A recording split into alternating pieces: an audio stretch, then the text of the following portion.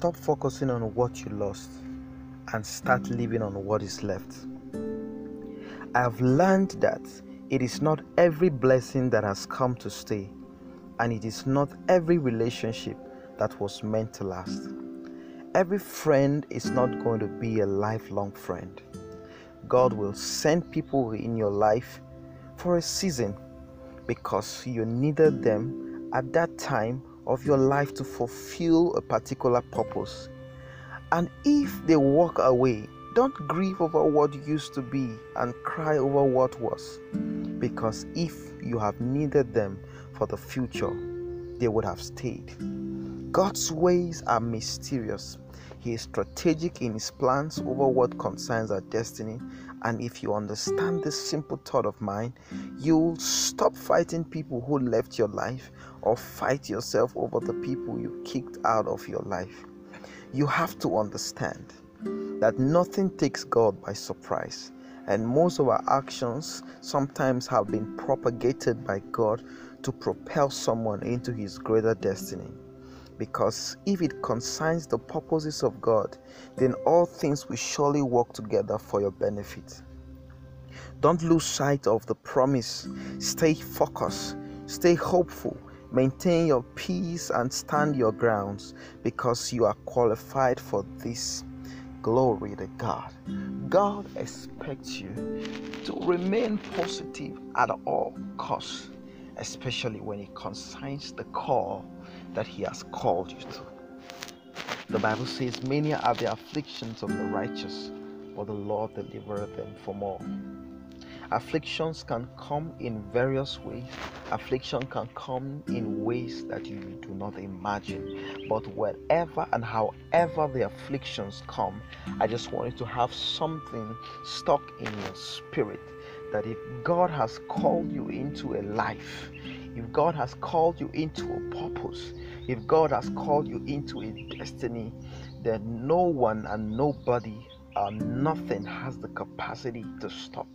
If there's anyone who has the capacity, who has the power to stop you from entering your purpose and to stop you from fulfilling the destiny God has called you to, then that person is you. Because at the end of the day, when all the chips are down, you alone have the power in your hand to accept what God has placed in your life.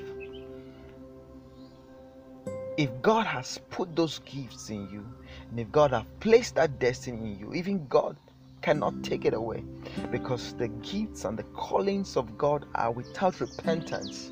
And so even the devil does not have the power or the capacity to stop what God has orchestrated.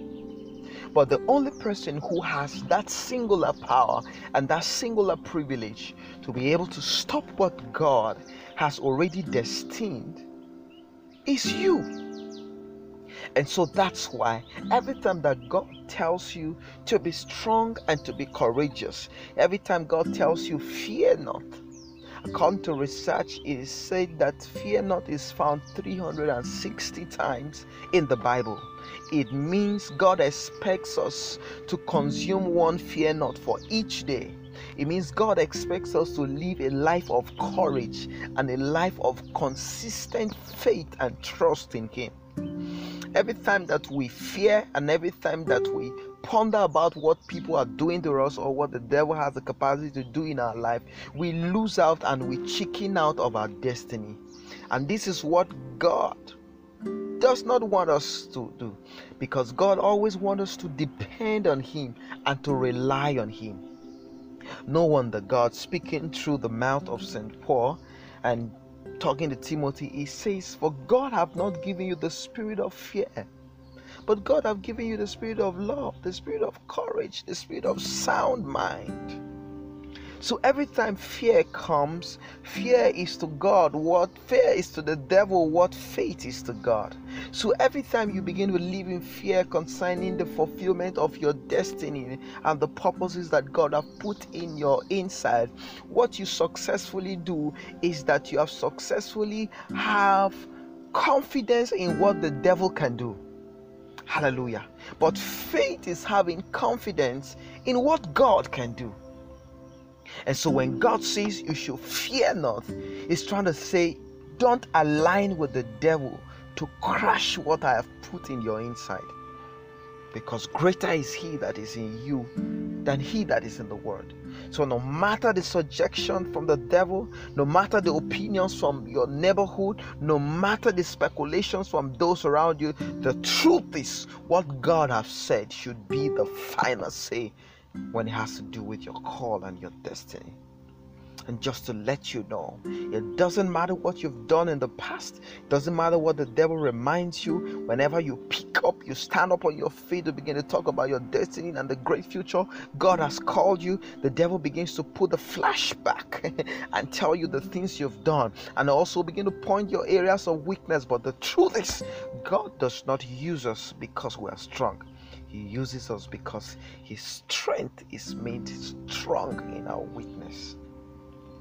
Glory to God. Just to let you know that you are qualified to fulfill the destiny that God has called you into. You are qualified to do all that God has called you to do. Glory to God. Glory, glory, glory, glory, glory to God.